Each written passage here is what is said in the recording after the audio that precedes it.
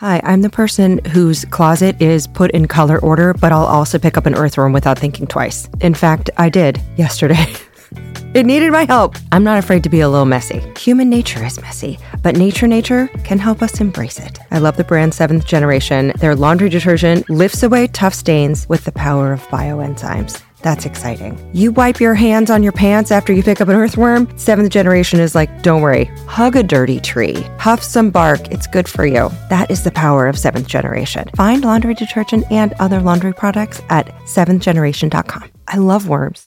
I know I usually save my secrets for the end of the episode, but I'm going to tell you my secret favorite candy. It's Reese's Peanut Butter Cups. It's really Reese's anything, but Reese's Peanut Butter Cups are the thing that I'm like, have I had a bad day? I get these. Have I had a good day? I get these. Chocolate, salty peanut butter, the textures, I love everything about them. Also that there's 2, so I'm like, oh, I get this one for later, which is 1 second later. Anyway, Reese's Peanut Butter Cups, I love you, that's all. If you're me, you can shop Reese's Peanut Butter Cups now at a store near you, found wherever candy is sold, and I am. Oh, hey, it's me. It's your internet dad uncle, back with a highly erotic, not uncomfortable at all episode about diseases in toilet water. Please don't leave me. Please don't go. Don't go. Stay. Please stay. But if this is your first ever Ologies episode, there are way less gross ones. Let's be real. So go listen to a less gross one if this is your first ever, or you know what? Pull up a throne. Because this episode, when you get down to it, is amazing. It's so good. I nervously showed up early to chat with this government pathogen expert. I heard about this field, wastewater surveillance and environmental microbiology, a few months back. And on February 4th, I tweeted desperately. I'm just a podcast Twitter account standing before microbiologists who test sewer water for plagues, hoping they follow me back. And amid much enthusiasm, this guest replied with a GIF that said, I got you, dude. And here we are. And yes, it's GIF. It's not GIF. He said it was GIF. So after 1,000 clearances with our nation's Centers for Disease Control, we are off to the races. Now, this ologist got an undergrad degree in microbiology, a PhD in microbiology from the University of Buffalo, and then also got a Master of Public Health in epidemiology from Emory University. She is now a senior service fellow at the CDC. And additionally, she has a dog who's a very good dog and sweet. And sometimes the dog weighs in from time to time in the background. Enjoy. So thank you for weighing in, by the way, and spreading the word of Ologies like a pathogen, and for supporting at patreon.com/ologies for as little as $1 a month. Thank you for rating and reviewing and keeping us up in the charts. I read every single review you've ever left. And as proof, here's one. It's still wet. Just left yesterday from Eon Blue Ophelia, who said that the ADHD episodes were life-saving. Rachel also left a review saying that they were life-changing. Also, Smells Like Maple Syrup, a self-described construction worker who randomly laughs at work. Go get that eco-hydrology career. I hope you enjoy this one too. Y'all, a bunch of you left really sweet reviews this week. I read every single one. Thank you so much. Also, as a bonus, there's a surprise cameo in this episode from your favorite virologist about what to do now that mandates and masks are starting to fall. Because this episode, boy, do we talk about COVID. Oh, also, I cold called a listener in this and I threw money at them. So that's in there too. But on to the show. So environmental microbiology, bacteria, COVID in toilet water, medications in the waterways, plumbing the sewers for medical mysteries, things you can learn from studying stomach bugs, the weirdest things that get flushed. How gross is it for real? Can you get COVID from your stepdad's farts? And what is out there swimming in the world, and how can we measure it to our advantage, including what's on the horizon with COVID? So if you are getting excited, well, there must be something in the water. So do enjoy the brain of environmental microbiologist, Dr. Amy Kirby.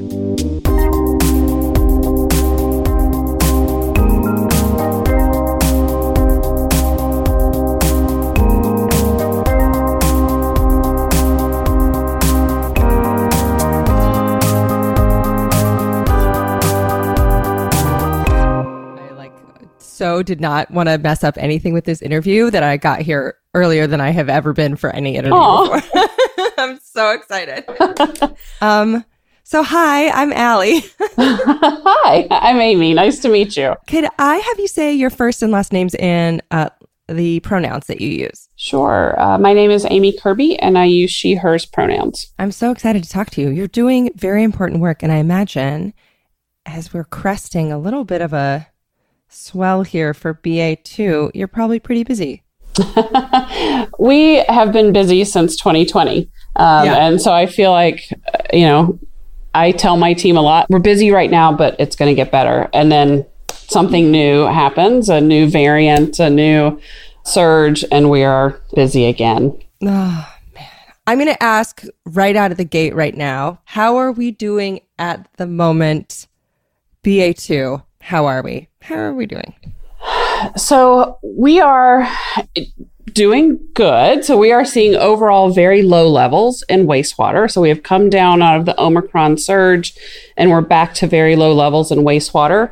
However, that said, we are starting to see some communities that are seeing some increases. And so we're watching those very closely to see if those increases turn into sustained increases and regional increases that would indicate another surge is coming. In the wastewater system right now, we can't distinguish between BA1 and BA2. We just see total Omicron, which, to be fair, is not very informative at the moment. Everything is Omicron. So that particular data point isn't super useful at the moment. But we will be able to distinguish those sublineages soon. I mean, I imagine it's just curveball after curveball after curveball. It is. And the variant tracking part has been really a challenge because you're always running to keep up with the next variant. There's two different methods that we use for variant tracking in wastewater. So one of them is PCR based. So you're getting, and it's very quick and it's very quantitative. So we can use it to track changes in variants. Like it was very helpful to see the Omicron surge because we could see Delta going down and Omicron going up, and we got good numbers around that. However, you're always in a race to keep up with the newest variant, right? That PCR only detects that one variant. Sequencing is a better approach because then we can see evidence of any of the variants of concern and easily adapt to new variants, but it's a slower process and isn't as quantitative. So the measures around how much of a variant is present in a community are not as accurate for that approach. Just a quick COVID check-in. Where are we at? Okay, so I'm recording this on April 12th, 2022. Yes, that is the same day it's released. That's how we roll. And right now, epidemiologists have their eyes on the Omicron subvariant BA2. And that was first identified in November, but it happens to cause more gastrointestinal issues. So a lot of people right now are mistaking it for a stomach bug. And it's known as the stealth variant because it looks like an earlier Delta variant, but BA2 is estimated to make up nearly 94% of cases in the US right now. In the US, cases are up about 10%, but in New York, up about 40%. Philly, I'm sorry, you're up 50% from 2 weeks ago, and it's probable that rates are higher as people are relying on at-home rapid tests that they don't report, or just no tests at all. So what is on the horizon? Perhaps another wave as masks come off, warm weather gatherings commence, disco makeouts ramp up. It's summer, people get wild, but keep your ears open for another variant called XE. It sounds like a human mix of Grimes and Elon Musk, but XE is really a hybrid of Omicron's BA1 and BA2 strains, but with a few fresh mutations. According to Time magazine, early research suggests that XE is around 10% more transmissible than BA2. These variants, they come on like software upgrades in the middle of the night that nobody wants. But just check the news and you'll find plenty of headlines like latest wastewater data suggest rising COVID levels and COVID-19 wastewater numbers skyrocket. And so, of course, I had to show up early to talk to the top CDC scientist who is elbow deep in the data. Any cities at the moment that you're seeing a little bit of elevation? New York, I understand, Eastern Seaboard, New Jersey. Yeah, I wouldn't call out a specific city at this point, but certainly we're seeing concerning increases in the Northeast. And there we're seeing more and more of our communities starting to see these consistent increases. So looking similar to what we've seen in the past with surges, where a certain region will sort of set off the surge, and then it will move across the country. Staying on high alert for that. Were you always someone who was very up on latest trends? Are you obsessed with TikTok trends? How do you feel in general about keeping up with what's happening? I'm a typical science nerd, right? How trendy can we be? But I think it's always fun to stay on the cutting edge of what's coming. And I don't necessarily think of wastewater surveillance as being trendy. It's something that we've been thinking about for a long time in various fields, and we've been using it for polio for decades. And so it was really about seeing the opportunity to apply a technique to a new problem. And we already had the information that we needed and sort of how wastewater surveillance works. We just had to build the right system to use it for COVID at the national scale.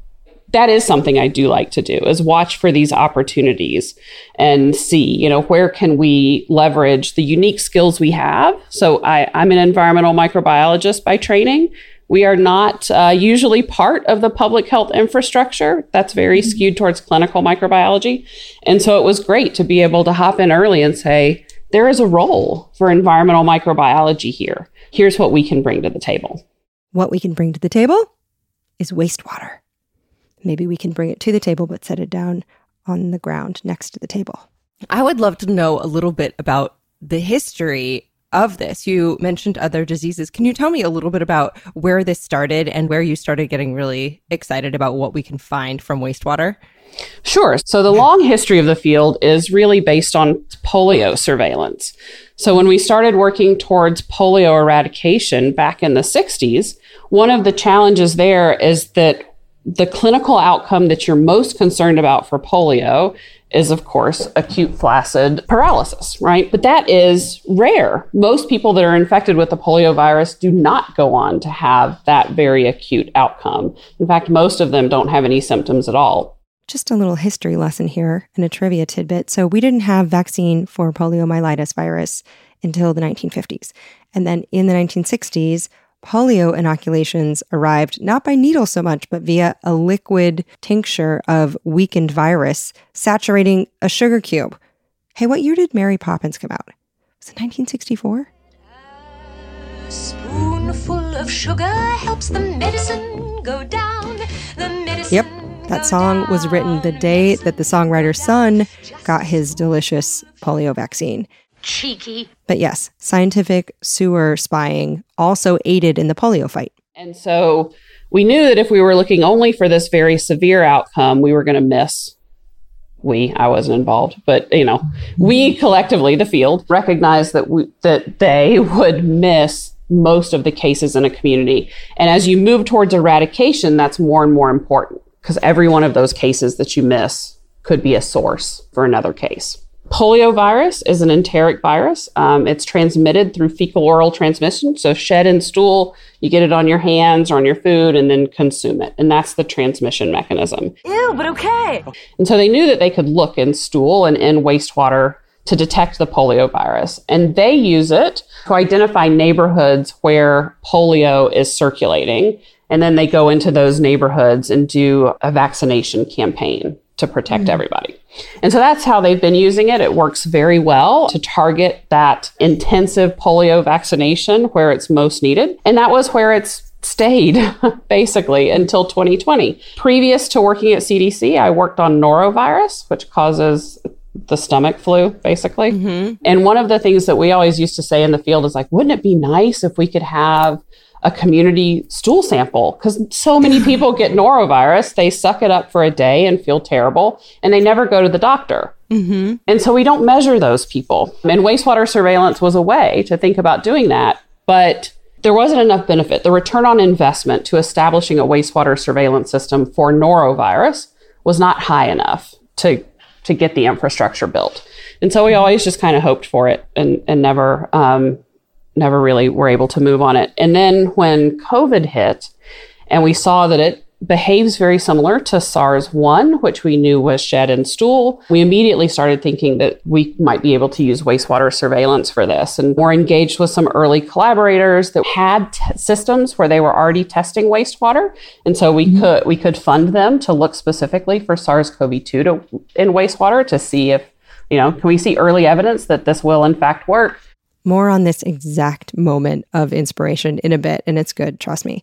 But Amy says that they began building the foundational data in early 2020. And by May, around the time you were whisking up Folgers crystals into history's most disappointing treat, a Dalgona coffee, we all fell for it. Amy's team at that time, spring 2020, felt confident in the biology and the epidemiology of wastewater testing. So they moved fast and they needed to establish a system. And very quickly, we started pulling together, how do we get utilities on board to take the samples? What labs are going to be able to do the testing? What data system are we going to stand up to collect the data at the national level? It's been a few months pulling all of that together, and the system was officially launched in September of 2020 and has been growing rapidly since then. Experts say if you want to understand how COVID spreads, check your toilet. And just like what you'll find there, the news isn't all that pretty. Wastewater samples revealing record levels of coronavirus across the U.S. We have over 700 sites reporting into the system, and collectively they represent just shy of 100 million people. So we're already covering almost 30% of the U.S. population. Wow. And do you have to train people at different sites how to collect samples? Do they ship them to CDC headquarters in Atlanta?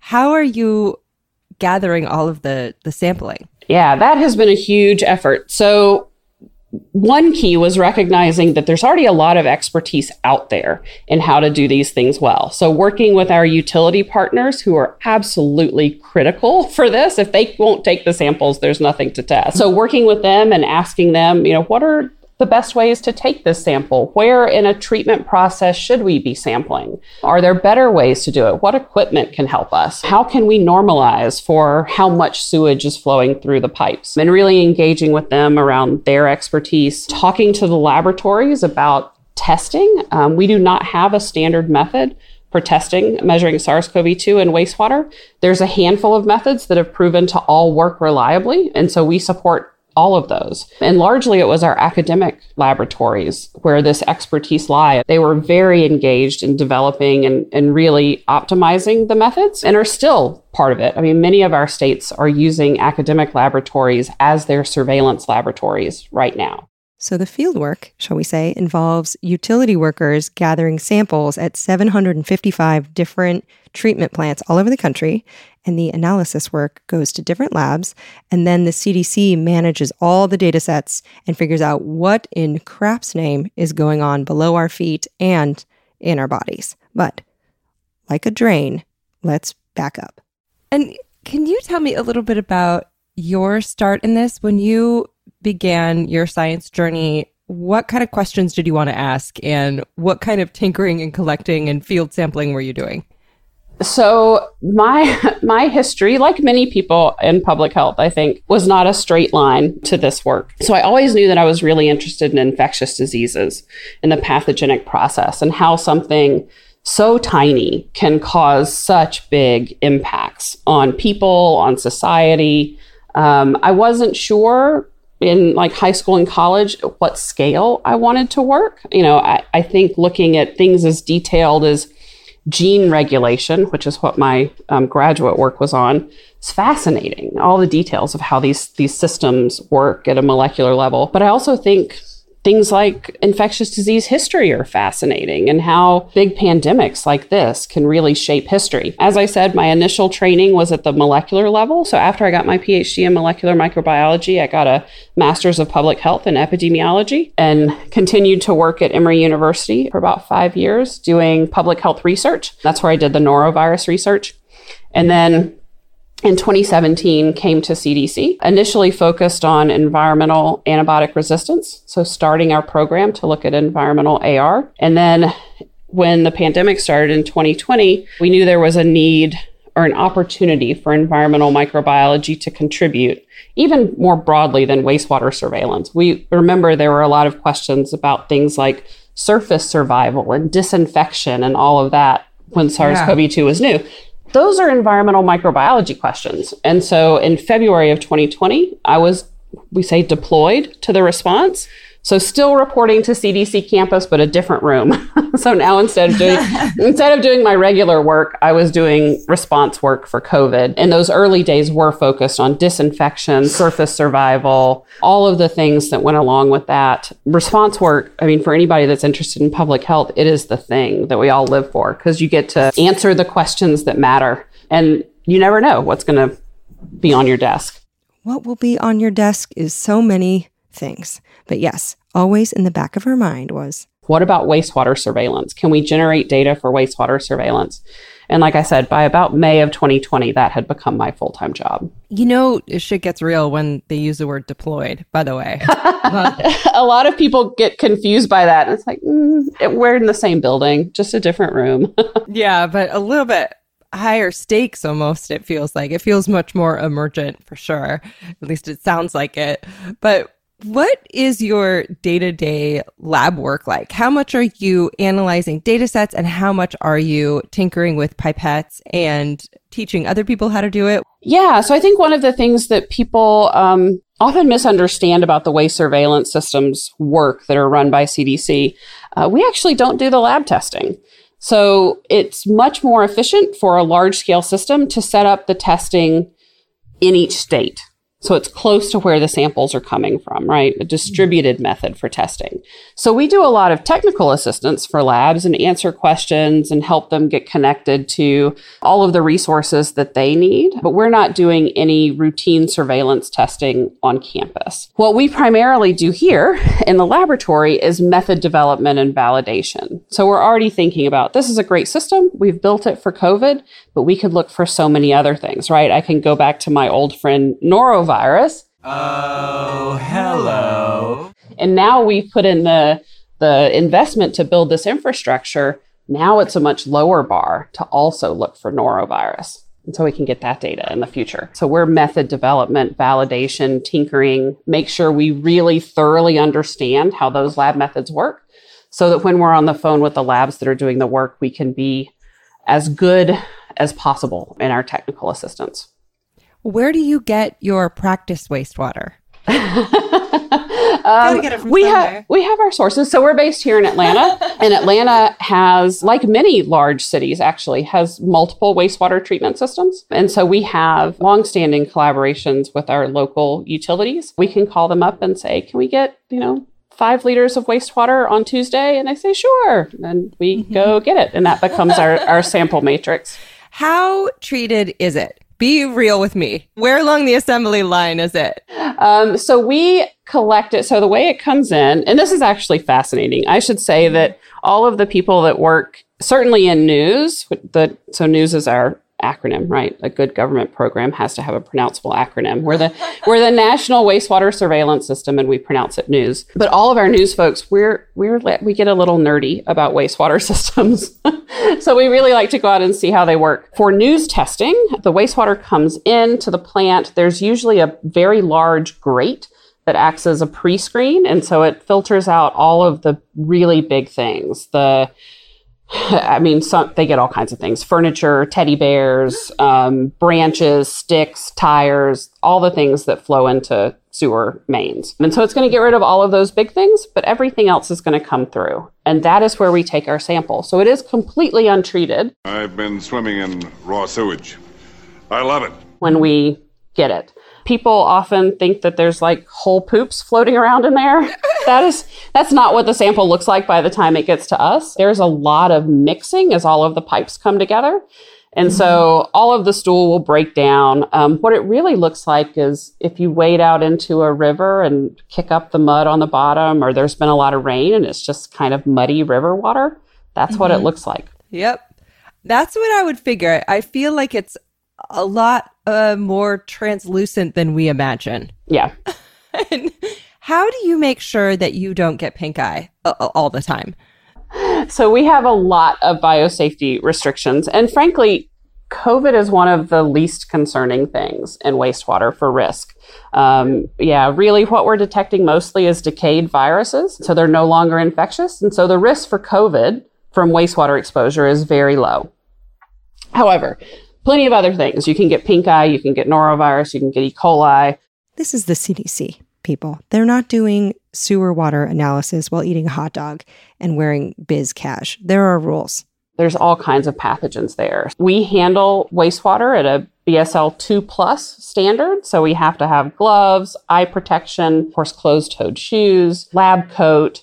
And then the plus, so that's a BSL 2. The plus is respiratory protection. And that's for that low but possible exposure to respiratory pathogens like COVID. So an N95 mask in addition to those things. How often are respiratory illnesses enteric? Like, how often are they detectable through wastewater?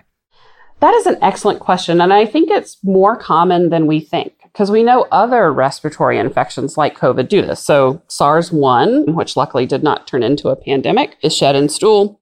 And just a quick background, severe acute respiratory syndrome, aka SARS-CoV-1, this was a coronavirus that hopped from animals to humans and in 2003 caused an outbreak with a case fatality rate nearly 10 times that of our current SARS-CoV-2.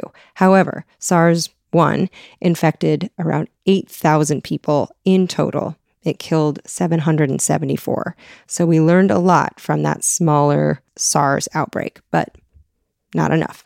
We know that influenza is shed in stool. We know that respiratory syncytial virus, which causes a lot of really terrible infections in children, is also shed in stool. My guess is that is not an uncommon feature of respiratory infections. But we don't have a lot of data on it because the symptom and the transmission method is all respiratory. So the focus has always been getting those respiratory specimens, and fecal shedding has been sort of thought of as a weird quirk of the infection, but not really relevant to the clinical course. And so we don't have good data on that. But that's, people are looking at it now. We are getting more and more data on flu, RSV, and some of the other respiratory viruses as well. So I expect we will learn a lot about that in the coming years. So just think of the last 2 years of your life on Zooms, meeting your friends' babies through plate glass windows as our golden age of pandemia, because we're learning so much so fast. And why I was so thrilled to chat about murky water with secrets to tell is because environmental microbiologists, such as Dr. Kirby, can potentially get much more reliable and objective data by overcoming the human hurdles of test availability and self-reporting. But what do they need to accurately predict a disease wave before it comes and crashes on us? So we can't use wastewater data for COVID to estimate cases right now. And that's because we don't have enough information about that shedding parameter to know, how much virus is shed by a single infected case. So what we see is that the trends align quite well, but we detect them earlier in wastewater than we see them in clinical cases. Omicron peaks in both cases and wastewater are much higher than what we saw for Delta, right? So the magnitude parallels what we expect for cases. And I think one of the things that we have always thought about with surveillance is, I know people get tired of hearing about this, but it's the surveillance iceberg has always been our analogy. Iceberg, right ahead! What we can detect in surveillance, particularly clinical surveillance, where you're waiting for someone to go to the doctor, get tested, the test has to be correct and reported, right? Those are a lot of steps. You're only getting the tip of the iceberg for all the cases, because you lose information at each step. And really, the biggest one is getting someone to go to the doctor. That's, right. All of those community cases that we miss because they either don't go to the doctor or they don't even have symptoms, right? And so we can estimate back to get what we think the true burden of infection is. But I think wastewater data is really powerful because we can get at that community level without having to estimate anything. It's a way to measure it in the lab.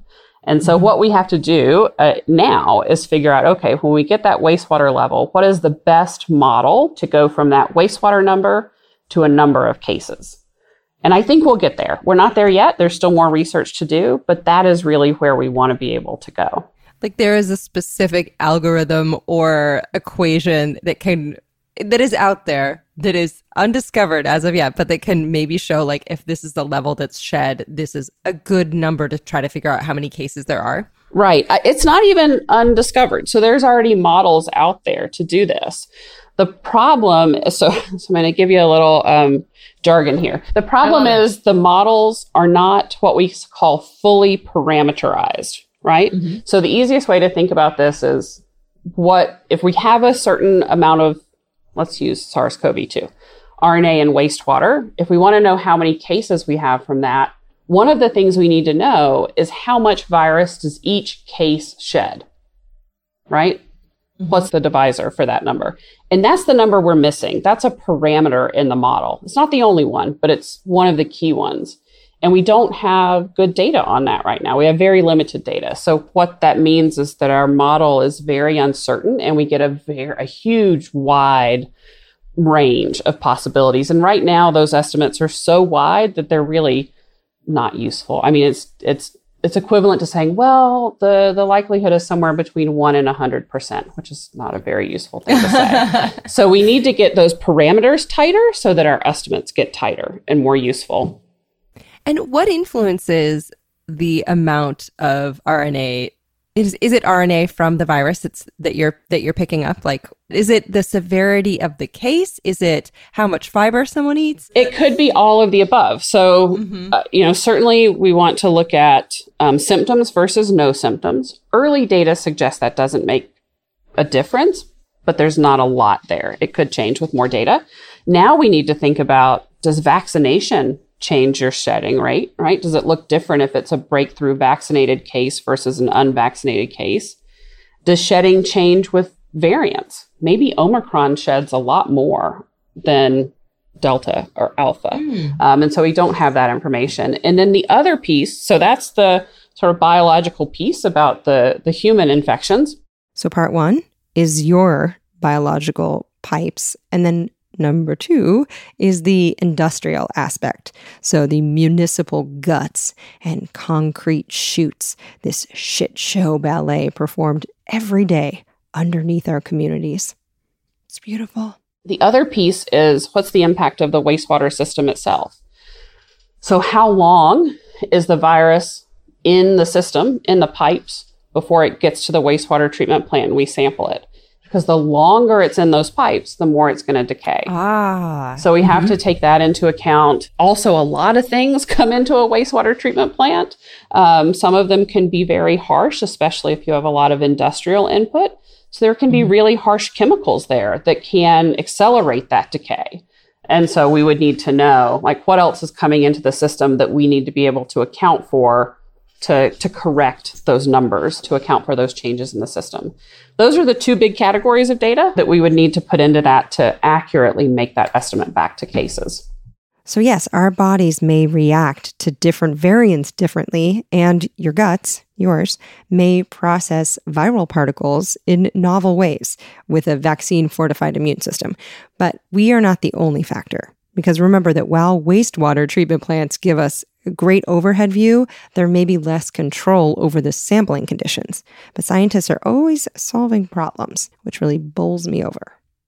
How do you feel when you have those kind of question marks or those puzzle pieces? How do you approach them? Because I'm thinking about being at your desk and being like, we don't know how much bleach is in the water. We don't know how much. And I just picture myself sobbing. How do you approach like these hurdles and the curveballs and the new trends and variants? How does your science brain approach it? I mean, at CDC, it's all about having the right network and being collaborative with the science community at large. So, we have our networks of academic collaborators that we can reach out to and say, hey, have you ever thought about this problem? How do you measure so that the time it takes for a flushed toilet to get from a house to the treatment plant is called residence time. How do you measure residence time? Can we get good estimates of that? What's the fluctuation? What's the decay? And so asking them all of these questions and getting their ideas. And do you, researcher A, have a platform available where you could ask that question?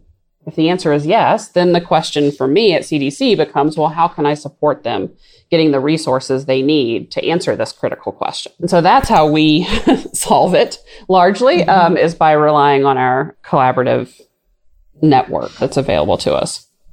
Well, I have a basic question here, but does that mean that knowing you have this network and that can help you solve these giant problems, does it make workplace team building and office politics any more challenging or easier? Like knowing like you better have friends in the building because you're going to have a lot of questions and you might need help. Like, is everyone pretty tight at CDC and just like doesn't let grudges stick around? I mean, we're human. I will say that we are human. You're human people working here. But yeah, I mean, it is an excellent place to work. I would be lying if I said otherwise. Ultimately, we're a very mission-driven agency, and everybody wants to support the science as best they can. And so if I am willing to go to a colleague and able to convince them that doing this is going to be the key to, moving some public health issue forward, they're almost always willing to get on board. And so it is a very collaborative agency, both internally and externally. And that's how we're able to move quickly. Let that perfectly diplomatic answer serve as yet another reminder that science is done by human people, ones who have birthdays and go through breakups. And when they're not trying to fix a pandemic, they buy bathing suits at Target, and they have opinions about cauliflower rice. And in some people's professions, though, holding a grudge about a parking space could lead to thousands of people needlessly dying. So let's get along. What about myths that people think about your job or environmental microbiology? Any jokes that you have heard 1,000 times, or any myths that you want to bust? Well, I don't know about jokes, but we are a bastion of puns. I have a lot of really funny people on my team. And so we talk about, what can your poo do for you, to try and rally people to support wastewater surveillance. Your number 2 is our number 1. We've got quite a few. And I have to tell you that the news acronym, when we came up with that, the pun possibilities were a big part of why we went with it. Because immediately we were like, oh, when you do your business, we get the news. That's perfect. So, we do a lot of that. I had a hunch. I could just smell it. Speaking of aromas, how does a legit CDC epidemiologist feel about Twitter user Terry Drawstuff November 2020 revelation that, quote, there are angry ladies all over Yankee Candle's site reporting none of the candles they got had any smell at all. I wonder if they're feeling a little hot. And nothing has much taste for the last couple days, too. This tweet made the rounds. It led to Stanford psychophysiology PhD student Kate Petrova to decide, you know what, let's look into it, and harvested 1-star reviews from scented candle emporiums all over the internet, and then crunched those flaming numbers, because sometimes the data is right under your nose. What about collaborations with the epidemiologists at Yankee Candle? Do you ever have to follow what they're finding? I don't. That's a great question. I had forgotten about that whole piece, that they were getting a lot of complaints because no one could smell their candles. We are open to unique collaborations. I don't know that news necessarily has a role with Yankee Candle, but certainly we're always looking for new ways and novel approaches to get at these questions, because they're hard. I mean, like you said earlier, this is something that there's a lot of challenges, and we don't have all the answers, but the way to get to them is to be open to possibilities. And it's literally life or death. The work that you're doing can lead to huge breakthroughs that can really protect people. We got so many questions from listeners. Can I lightning round you? Of course. Okay, so this first question was asked by patron Amy Naramatsu, who wrote in, quote, I work for an environmental nonprofit, and water quality is a huge part of our work. We test for bacteria and other nasty stuff and publish our findings. What's the best way to communicate this data, particularly for the general public who may not understand the language? So, wait, Amy works for an environmental nonprofit. You know what? Let's make this episode weird. Okay, I'm going to call Amy Naramatsu. Here we go. She's not expecting my call. I'm nervous about this. Thank you for calling Shore Rivers, the voice of clean rivers on Maryland's Eastern Shore. If you know your party's 3-digit extension, you may dial it now.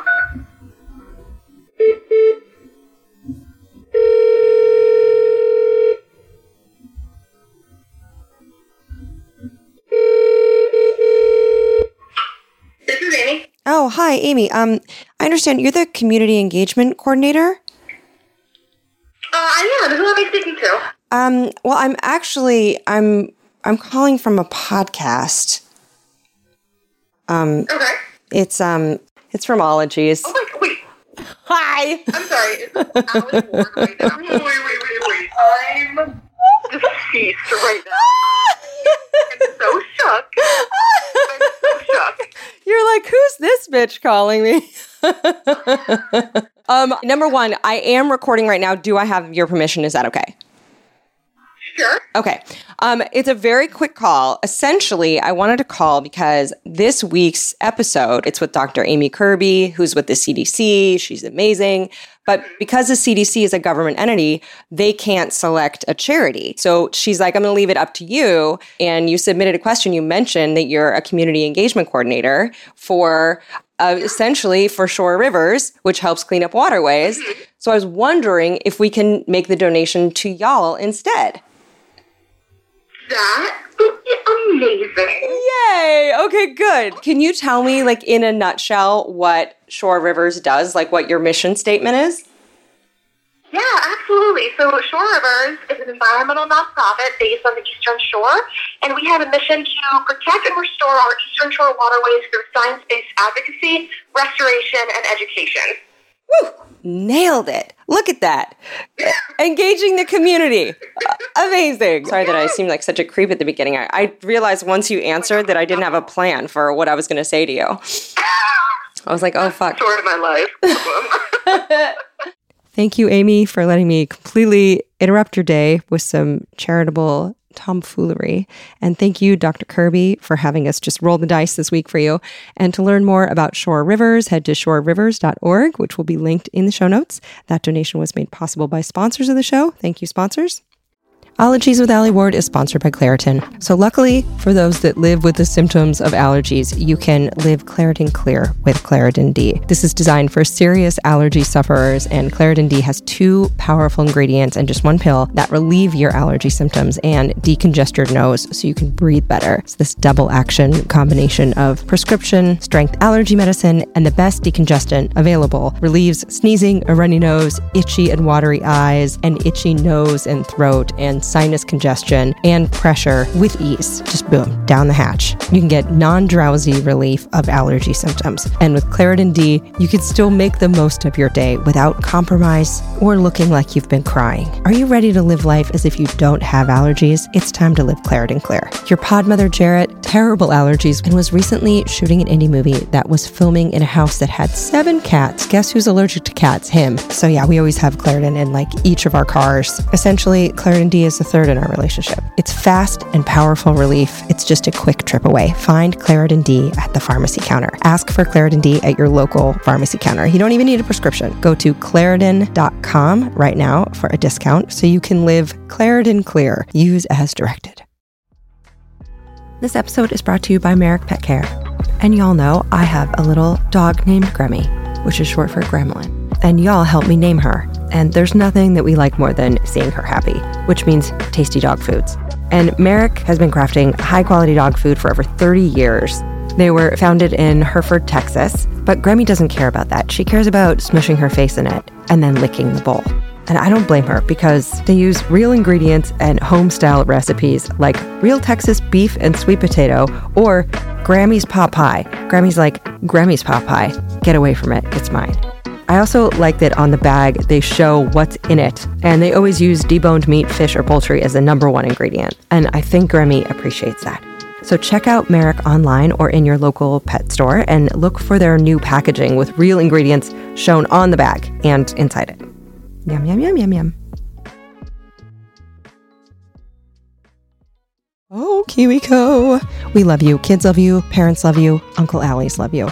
Here's the deal. So whether you're staying at home or you're heading out on some summer explorations, KiwiCo is inviting kids, also kids at heart, that's you, to enjoy their first ever summer adventure series. So kids from 2 years old to teens can receive 6 hands-on science and art project kits over 6 weeks. They have something for everyone. They have different topics for each age, whether your kid wants to explore space or learn about dinosaurs. And I've heard from my parental friends that summer can be a little challenging to keep the kiddos busy. KiwiCo's like, we did the legwork for you. And the Summer Adventure Series is this personalized experience with super fun activities like a bottle rocket kit where kids kids can build an actual bottle rocket, and you can either receive all of your summer adventure crates at once or weekly for 6 weeks. I think it's so amazing that they have different crates for different ages, everything from the great outdoors that has like giant bubbles or a window garden to a trebuchet kit for ages 9 to 14, an entrepreneur where you can do textured clay projects. If you have kids, if you know kids, keep them occupied and learning and having fun this summer with KiwiCo. And you can get 20% off your summer adventure series at kiwico.com/ologiessummer. That's 20% off your summer adventure at kiwico.com/ologiessummer. Oh, have fun. Oh, it's heating up. It's time to say bye now to your jackets and your sweaters and your tights and get reacquainted with shorts and tees, breezy things. Can I point you to the direction of Quince? What I love about Quince, you can build a lineup of timeless pieces. They keep you looking effortlessly chic year after year without spending a fortune. They have premium European linen dresses, blouses, and shorts. They start at $30. They have washable silk tops. And I love that all Quince items are priced 50 to 80% less than similar brands because they partner directly with top factories. They cut out the cost of the middleman and then they pass the savings on to you. So whether you need a sundress you can wear to a picnic or you need some good t-shirts or tanks that feel nice on your skin and are well made, head over to Quince. I love them so much I put them on my body. That's what clothes are for. Get warm weather ready with Quince. Go to quince.com/ologies for free shipping on your order and 365-day returns. That's QUINCE.com/ologies to get free shipping and 365-day returns. QUINCE.com/ologies. Okay, no question too crappy. Let's see what's coming down the pipe. So this first one was asked by Specs Owl and, hey, Artemis wants to know, what's the deal with medications down the drain? And they say, I know we're not supposed to because it'll get in the water, but I want to know how it permeates and how much and all of that. And a bunch of people asked about hormonal birth control in the wastewater. Looking right at you, Katie Courtwright, and first-time asker Margaret Reese. Is that something that you are also having to find ways to measure and come up with some public health guidelines around? Yeah, so I'm like jumping up and down at this question because yes, please don't put your medications down the drain. Frankly, enough of it comes out in urine and stool on its own.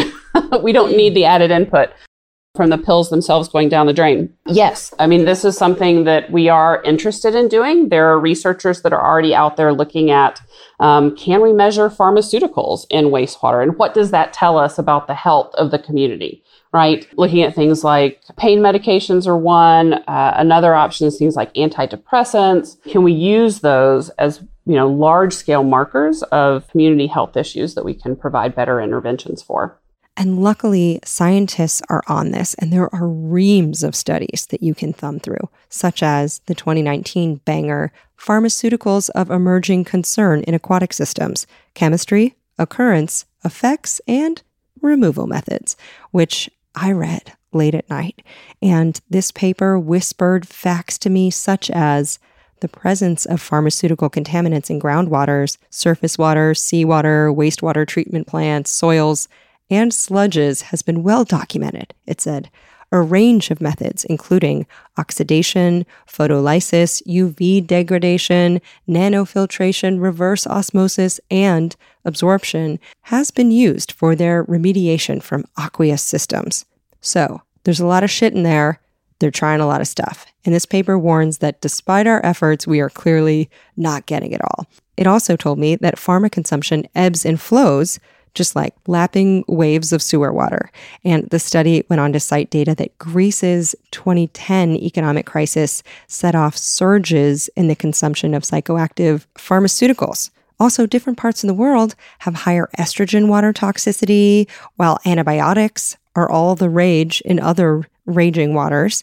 And wastewater filled with antibiotics, guess what that is? That's just a giant cocktail party for evolution, just a big petri dish. It's a hometown training grounds for antibiotic-resistant germs that we can't kill. And I just can't help but consider the land that we're on, the mountain streams and the bays and the oceans and the deltas, and how their very chemistry has been altered by the remedies that we rely on to survive.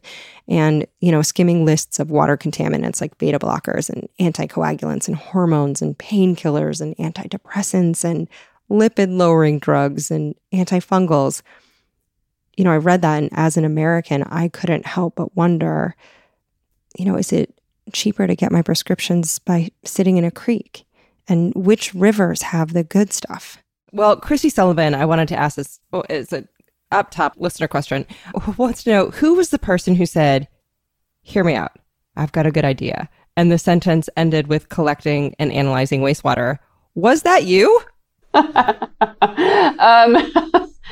I actually am going to give the credit to this, and he's going to die when he hears me say this, to our branch manager. So very early on, he was like, "Can't we measure this in poo?" And I was like, "Yeah, I think we can."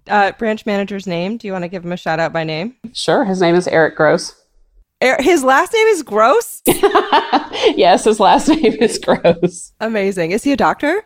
He is not. He has an MPH. He actually, sadly, doesn't work in our team anymore. He moved to a different area of CDC. He called himself our resident bean counter because he handled all of the finances. Oh, I was going to say, he should get an honorary just to be Dr. Gross, because a lab coat with Dr. Gross is amazing. He'll love it. Nina Evesy had a question I'm sure is on a bunch of people's minds.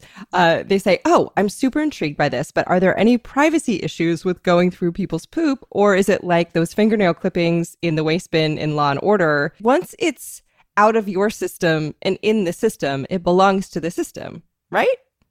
Yeah. So, there is a lot of DNA in wastewater, right? So the privacy concerns are not unfounded. And it's definitely something that we need to address head on and be very transparent about what we are testing and what we are not testing and how that data is going to be used. As far as who actually owns it, once it gets to the treatment plant, it's theirs. And actually, once it's in the pipes that they control to get there, they are officially owners of it and responsible for whatever happens to it. This sack of shit is mine. A lot of the information we're gathering is about the community at large. So we want to be very transparent with the community about, how we're using this data. Yeah, that makes plenty of sense. I also feel like the resources it would take to run a DNA sample on each individual person or each individual fragment, that seems like beyond the capabilities even of the system, right? Yeah, it's not something that we're interested in doing. I think about it from what we call a future use perspective, right? What could people do 10 years from now with these samples, 20 years from now? And so we want to put guardrails on that now, because down the road, that may be something that's much easier to do. But that is an inappropriate use of public health data. It's not what we're gathering it for. And so we want to make sure there's protection around these samples so that they are used only for things that are a community good. But she makes an excellent point and raises the Black Mirror hypothesis, which is not a real term. It's just something that haunts me when I'm in a scroll hole or I happen upon a jovial news clip about a robotic police dog. Are there any specters in Amy's head? Mallory Nettleton wants to know if you've ever seen anything weird or surprising while you're testing, but it is filtered or at least dechunked by the time it gets to you, correct? Yeah, we haven't seen it with wastewater. With other poop-related studies, absolutely. You learn a lot from people. Really? You can learn what they eat and their patterns. I often tell my husband, I'm like, I have spent way too much of my adult life pondering people's bathroom habits for various reasons. Anything you can elaborate on? Because I am curious. The thing that always puzzles me is bathroom patterns. So I used to do norovirus human challenge studies. That was when I worked at Emory. So we would bring people into the hospital and intentionally give them norovirus. Of course, they knew what we were doing, right? Fully consented. They agreed to this to look at immune reactions or treatment methodologies, those sorts of things, right? I'm going to hop in here and truncate this for us all. So Dr. Kirby found that some patients were like, number 2 sample? Yeah, I got 5 of them for you today. And other people, all of us, the same species, were like, I just gave you one yesterday. Come back in like a week. Just this huge variation in patterns. And then trying to account for that in our data. Like if you're thinking about daily stool production and daily virus shedding, how do you compare the person that goes 3 or 4 times a day to the person that goes once every 4 days? As long as it's normal for them, we worked around it. But I was surprised at how broad the variation was. I think it's interesting that you were surprised at the variation, and I am surprised that someone's like, yes, norovirus, where's the waiver? I'll sign it. We got a lot of that. There are most definitely 2 types of people in the world. The absolute, yes, I'll do it, and the no way, you could not pay me enough. I haven't met anyone that's like, well, maybe. Do people get remunerated for their contributions to science in that way? They do, yes. Okay. Our challenge study subjects did get reimbursed for their time. Well, as someone who was lucky enough to dodge some norovirus salsa at a barbecue once, I mean, no one at that barbecue got paid. So there are people out there getting it for no money, just for some free salsa. Oh, longtime listeners know that my inherent revulsion for raw tomatoes saved my actual ass. Now, what about organisms that are not people? Lee was not the only person with this question. Diana Teeter asked, can you tell from wastewater tests if the pathogen you find has human origin or animal origin? And if not, what further sleuthing needs to be done? Sleuthing. We cannot tell. So when we detect a specific pathogen, we can't tell if it's from humans or animals, assuming it's a pathogen that we know is found in both, right? If it's strictly a bird pathogen, then we know it's from birds. However, what we can do is we can look for other markers, microbial markers, that are only found in one of those sources. So we use specific microbial markers that are only present in human feces. Yum. So we can say, okay, there's human feces in this wastewater, which we would expect. We can also look for markers associated with specific animals, rats, birds, dogs, cats. And so we can say what other animals have contributed significantly to this wastewater that may be the source of these pathogens. You know, which brings me to a good question. Timothy Huang and Sidani Scheimler asked, what are the issues with flushing pet poop? And are there ways to monitor animal-based disease versus human disease, which you just answered, but should people be flushing cat poop? In your opinion, as someone who is an environmental microbiologist?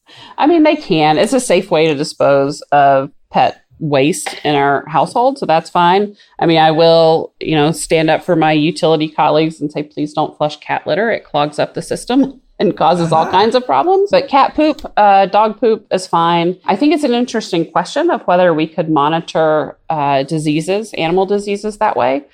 The challenge there would really be scale, right? You might predict that, for example, in the city, it's much more likely that pet waste gets flushed than in the country. And so you need to account for that difference in your evaluation. Also, heads up, cats can be trained to use a toilet, and apparently so can some birds, like parrots, which makes sense given that they can learn to insult us in our own language. Now, dogs, too, have been trained to use toilets and even flush. So imagine, New Yorkers, if you start now, it's April, perhaps you'll have this training thing on lock before winter comes and you're standing on a frozen sidewalk waiting for poop to drop. I thought Ferf Brownoff had a good question. It's a sensitive question. I'm going to ask it anyway. They said, when I heard about monitoring COVID through wastewater, my immediate fear was, can I get COVID from smelling someone's fart? So can you get a disease from inhaling particles after someone rips some of that trumpet? Do you ever have to worry about something going from enteric to airborne? So for COVID, this is not a risk that we are concerned about. And mainly that's because we don't think there's no evidence that the virus that is shed in stool or through the GI tract is infectious. In fact, most of our evidence suggests that it is not. So while we can't totally rule out the possibility, very, very low, that any virus coming from the GI tract is going to be infectious. And so a fart wouldn't be any more infectious than a poop, right? However, I think this is an interesting question for other infections where we know that a lot of infectious viruses shed. So we'll go back to my old friend norovirus again. There we know that infectious viruses shed at very high levels in stool. So is there a possibility that aerosolized virus from a fart could cause infection? Wow, this gets grosser. We don't know that, but what we do have really good evidence of is that when people vomit with norovirus, which also happens a lot, right? It's the winter vomiting disease. that particle, this is really gross. I'm sorry to No, throw this out there at the end. But when people vomit, there's lots of aerosolized particles from that. And there's multiple outbreak studies showing that, really the only exposure we can figure out is that person across the room must have inhaled aerosolized vomit. I don't like this. We don't know that it goes through their nose necessarily. More likely they were breathing through their mouth, and it's kind of equivalent to consuming it. I think that's the worst thing I've ever heard. But certainly there's very strong epi-evidence that can happen with a fecal-oral transmitted virus. Whether or not you would actually aerosolize enough virus through a fart, through your clothes, to be a risk, I don't know. I think it's unlikely, but I wouldn't rule it out. There's a biological, pathway there. I mean, how lucky are we that we have someone answering these questions for us somewhere? Like I said, I spend way too much time thinking about people's bathroom habits. What is the hardest part about your job, or what do you hate the most? I mean, you are doing the Lord's work, but what's the worst part about analyzing poop? I mean, well, the worst part, I think, about analyzing poop and anything stool related in public health is the stigma that people still have around poop and their own poop. So there's an immediate revulsion, which I understand. It's natural, right? It's actually protective if you think about the evolutionary reasons for it. But what that means is that people don't want to participate in studies like our norovirus study. They don't want to answer questions about their bathroom habits and how often they poop at work versus pooping at home, which is important for us to understand how wastewater surveillance works and the most effective approaches. They don't really want to think about scientists somewhere digging through their, wastewater to answer questions. It's just, there's this immediate rejection of it, and that we have to factor that response into all of our studies, that there's a bias that comes with that, right? Of people that just won't participate because it's gross. I'm used to it at this point, but it is hard to overcome. That's such a good answer, and so understandable that is a giant psychological barrier of other people's to getting your work done. Yeah. I can't imagine if birds were like, I don't really want you to see my nest. Just don't look at my nest. Just, can you not just, I don't even nest. I don't even have a nest, actually, like never. Like there's not a lot of shame around so many other fields. That's so interesting. What about the thing that you love the most?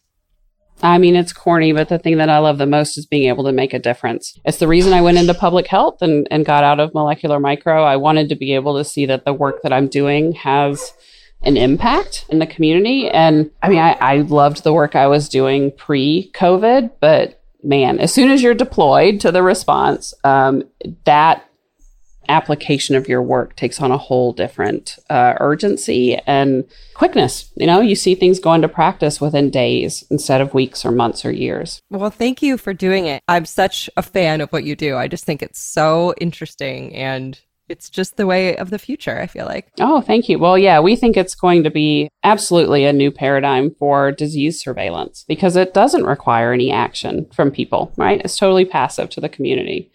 So it's been great to talk to you and really thank you for this opportunity. But wait, we have a little more. I'm sneaking in a little insight from virology guest and repeat guest, Dr. Shannon Bennett of the California Academy of Arts and Sciences, who I got a chance to see a few weeks ago. We chatted in San Francisco, face to face, with multiple layers of polypropylene in between, about variants and advice going into our third COVID summer. What are we supposed to do? I mean, and I guess just given what we're talking about, we'll just keep masks on. Might as well. We're in a small space. We're in a small space. Yes.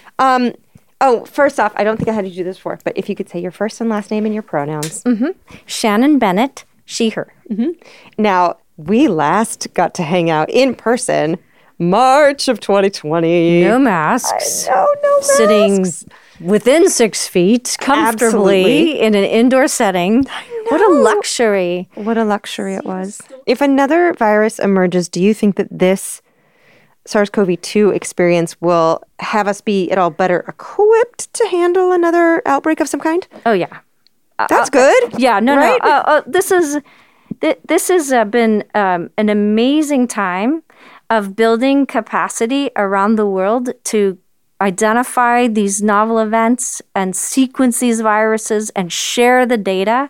I mean, just look at how quickly we were able to develop effective vaccines, honestly, nobody would have ever predicted that we would have been able to have vaccines that at the beginning were 95% effective against infection. Nobody tries to even design vaccines to protect against infection. They try to design them to protect against disease. And so it's amazing that we have this new vaccine technology. And it's because, in part, we were able to accelerate the vaccines because of a massive sort of data sharing, massive cross-sector collaboration, massive infusion in production lines for the vaccine. We've learned so much. Right. I mean, it's kind of forged in fire in some way where, well, we didn't necessarily have all of this in place, but we have it now. Yeah. That's good. Yeah.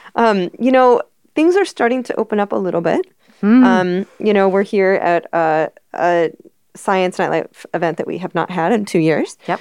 Though it will be masked for attendees.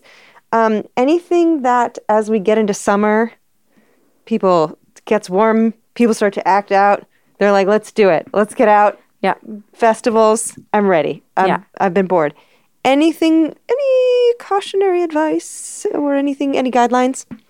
So I'm fully vaccinated and boosted. Good and honestly, wearing a mask, I don't want COVID. But if I did get COVID, it would probably be just fine, right? I'd probably have a pretty mild course. It would be a pain because I'd probably have to, control my movements and quarantine. But there are a lot of people that, for whatever reason, they're either not eligible, they can't get the vaccine, they don't have a good immune response to the vaccine. And so right now, I mostly wear my mask to protect others.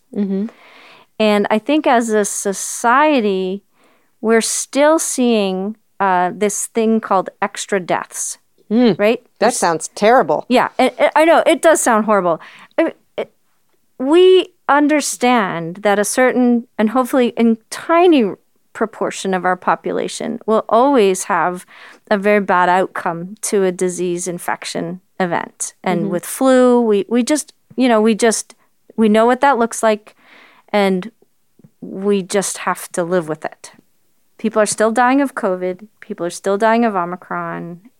And even very young people. And so we need to decide how much of that we can live with. And then I will start thinking more and more about where and when I can take my mask off relative to the safety of other people. Smart. Considerate. I think it's one of those things where no one's ever like, I really regret wearing a mask to that. But there are times when people are probably, wish I would have worn a mask somewhere. So, Yeah. Better safe than sorry, they say. Well, I imagine you're going to have a lot of young virologists who are sort of shuffled into this field motivated by very personal reasons. So there's going to be a lot of people probably who have an interest in tackling things before they really become an outbreak. So I agree. So there you have it. Ask 3 smart people, dozens of very not smart and truly shameless questions. Thank you for sticking it out. I know that you're like, should I listen to this? You know more now, and you have helped with the hardest part of Dr. Kirby's work, which is people running away screaming from it. And there are links to the studies we cited. There are references. There's the link to the charity for the episode. There's a link of birds on toilets and more up at alieward.com/ologies/environmental microbiology. That's linked in the show notes. You do not have to write it down. You can follow the CDC. Their handle is at CDCGov. You can follow us, if you please, at Ologies on Twitter and Instagram. I'm on those as alieward, Ali with 1 L. You can head to ologiesmerch.com to put some Ologies things on your body. If you tag at Ologies Merch on Instagram, we repost you on Mondays. There are more links at alieward.com. Hello to the Ologies Podcast subreddit. Hi, everyone. And the Ologies Podcast Facebook group, which is admin by Aaron Talbert with help from Shannon Abani of the podcast You Are That. Thank you to everyone who is a patron, who submits questions, who supports a show. I love you. It's $1 a month to join. Thank you, Susan Hale and Noelle Dilworth, who do so much behind the scenes, from scheduling to literally filing our taxes. Emily White of The Wordery heads up our transcripts. Caleb Patton bleeps episodes. Transcripts and bleeped episodes are both available for free at the link in the show notes. Every few weeks, we release a Smologies episode that has been defilthed for kids' ears and condensed. Zeke Rodriguez-Thomas of Mind Jam Media works on those, and Stephen Ray Morris helps out too. Kelly R. Dwyer updates the website. She can make you a website if you like. Her link's in the show notes.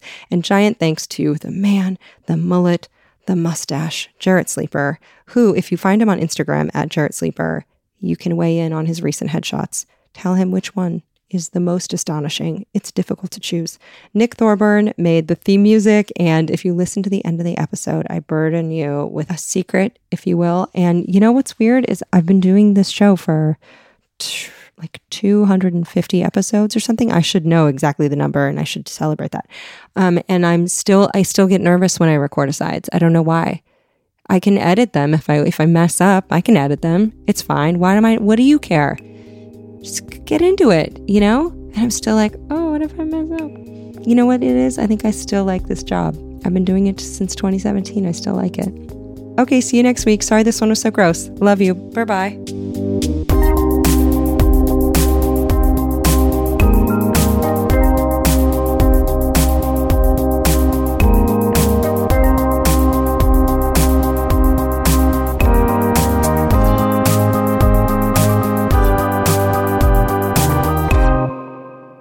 Get him a cup of sewer water, Chico.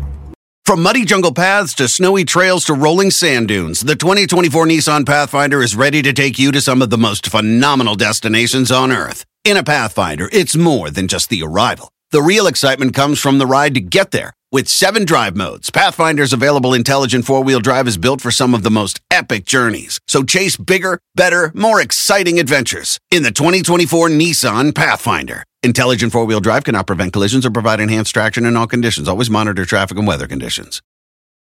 They say plants like music. Yeah, no, like really, they respond to the vibrations of it, which means that this playlist you're listening to, the plants are too. You know what else plants like? Organic soil from Miracle-Gro. It's made with all the best stuff like wood fiber and compost. Plus, it's OMRI certified organic, which officially means it's made with superior ingredients. And when you give your plants the stuff that makes them happy, they won't judge you on your iffy playlist. Hear that, plants? So go ahead and give them Miracle-Gro.